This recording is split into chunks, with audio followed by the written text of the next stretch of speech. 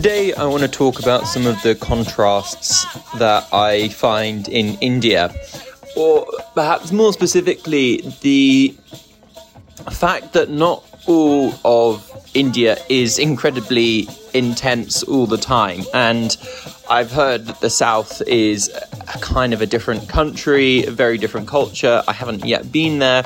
Maybe I will.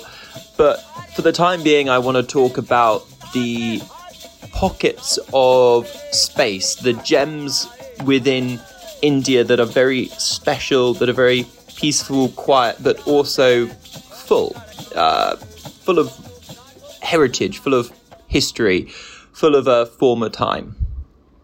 And that takes me to Murshidabad, which is where I cycled with Nikesh, Sunny and Gautam over 5 days from Patna. It took us 5 days to get there. And Murshidabad was a place that I was really recommended to visit by Sam Dalrymple. He's writing a book on India right now about the partition. He's a son of author William Dalrymple.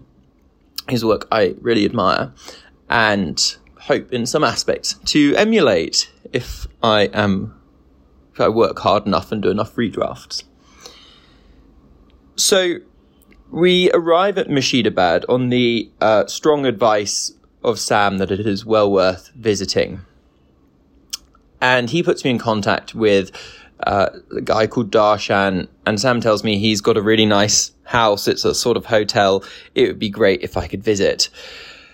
And I kind of put off contacting Darshan. It seems like we're sort of too busy. I don't know where we're going to be, when we're going to arrive, and it just seems like a bit of a hassle.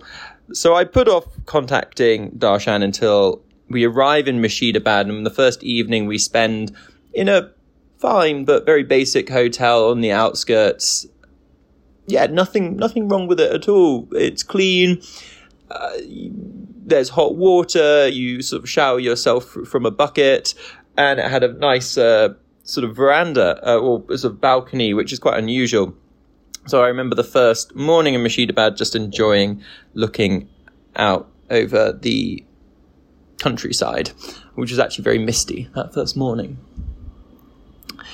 But I do send Darshan a message when I get to Murshidabad that evening, and he immediately responds saying, you should come over, stay at our place, and it'll be really wonderful to have you. So the next morning we up sticks and we go a further 10 kilometers up the road to Barikoti, which is the place of this story, which is the gem of India, in my eyes, at least so far. To get to Barikoti, we have to cross the Ganges, and that was an experience.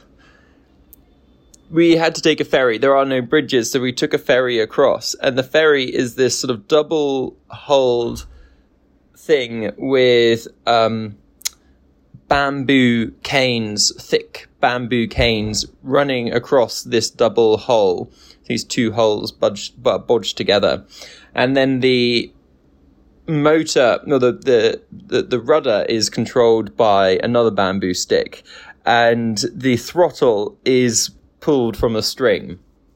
So it's this wonderfully, seemingly ramshackle contraption, which actually works very well. And the pilot is very skilled, and they, even with the current, they manage to sort of make the boat line up by centimeters at either end as they're sort of driving into the jetty. And it's surprisingly ordered as well, because onto this raft, essentially, pile people, like pedestrians, motorcyclists, cyclists, the occasional car, and there's actually not that much of pushing or shoving, and it is indicative in my mind of West Bengal in general, and that people are a bit more reserved, they're a bit more quiet, they're a bit more calm. Fewer people come and ask me questions, which I quite like, I have to confess. We crossed the Ganges River and we arrived at Barikoti. When we arrived, the first thing as we stepped through the threshold of this house, which is sort of off, it's on a narrow street. Think of a bit like a Riyadh in Marrakesh, that there's not too much going on the outside, and we step through the entranceway, and we see probably about 10 staff in red sort of saris, and they put a little bit of the red paint on our foreheads, and we're immediately ushered in, and we're given some like lime juice, and sat down. And Lipika, who is the brother of Darshan and Lipika own this property, and it's been in their family for generations. And as we sat down, Lipika showed us, gestured up to the wall and showed us a painting and said, "This is my great grandfather." And it's this man who has this flamboyant moustache, a kind of turban, like a flat turban, almost like a cap on his head. And we were told he was a bit of a bon vivant, and he was a money changer who had come over from Rajasthan, so right in the west of India, had come over to Bengal, come over to Murshidabad to be a money changer. And he was Jain by religion, which means that they're very careful about not killing anything. So they're vegetarian, but they won't even eat potatoes or onions because the bugs or the worms in the ground might get harmed in the harvesting of the potatoes.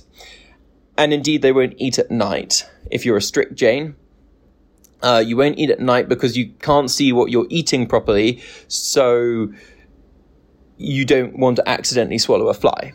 It's that kind of religion as it's practiced in its sort of most stringent manner. But they're much more relaxed, much more relaxed. That's their sort of heritage, and they're called Sheherwalis, and Sheher means city, so it's a sort of city dweller, and that was their name. These money lenders had come from Rajasthan to Bengal, to Murshidabad, and Murshidabad was this place of incredible wealth.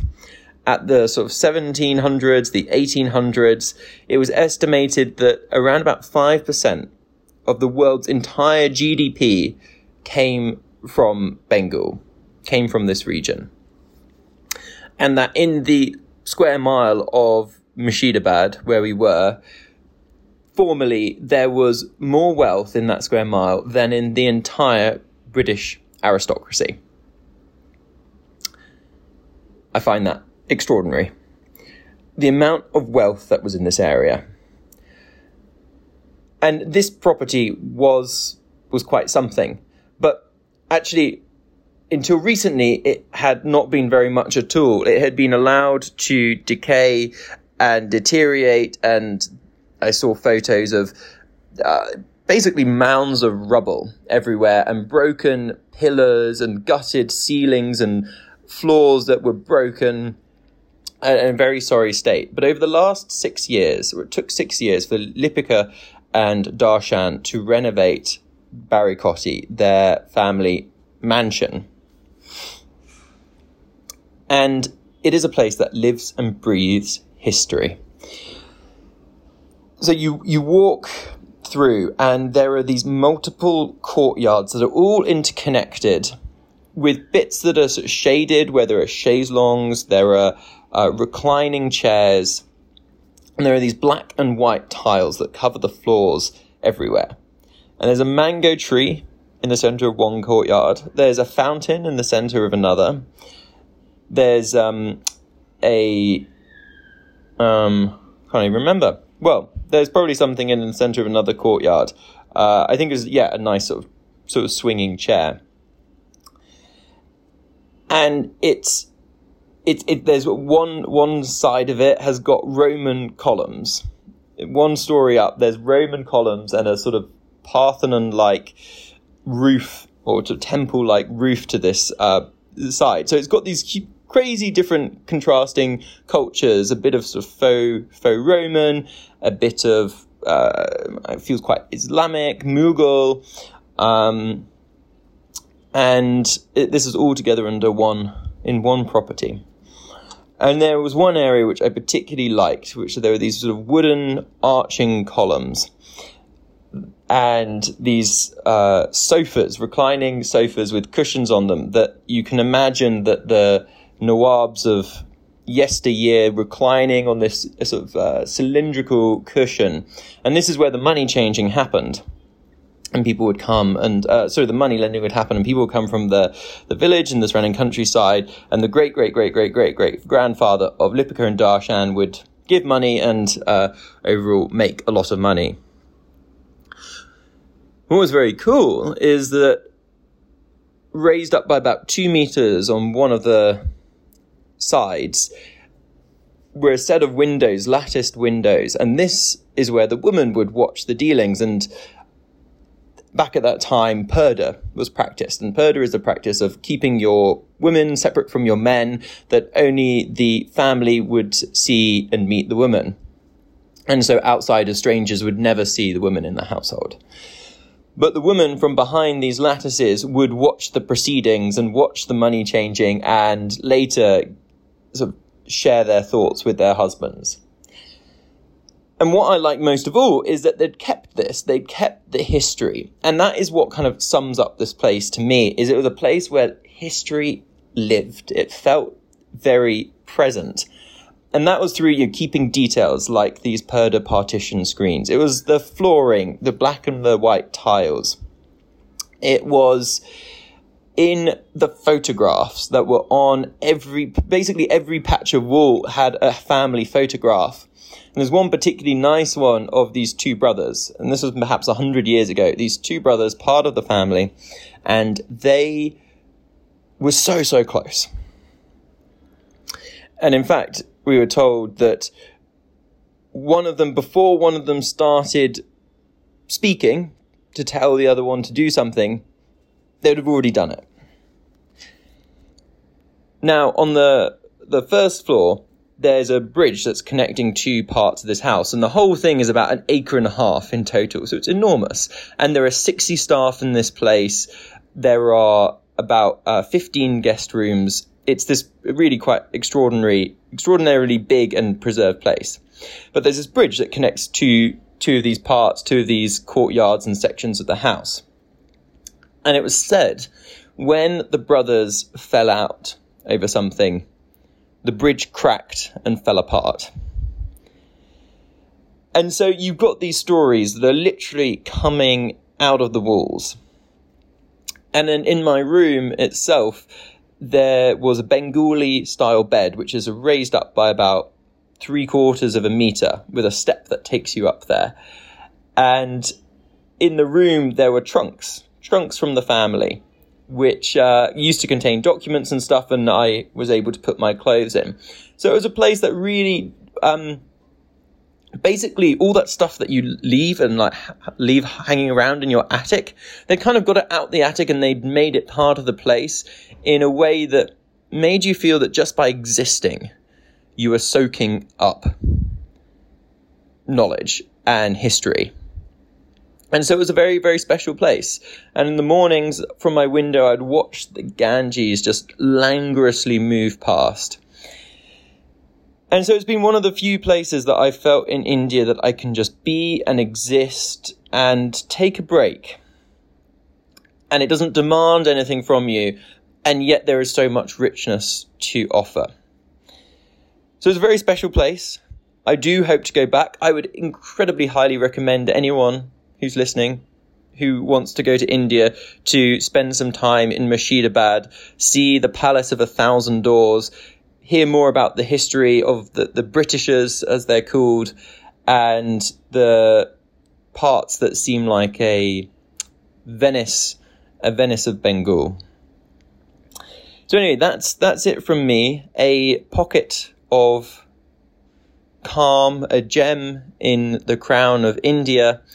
And next time, I'm going to tell you a story about my journey from Murshidabad to Kolkata, which wasn't quite as restful.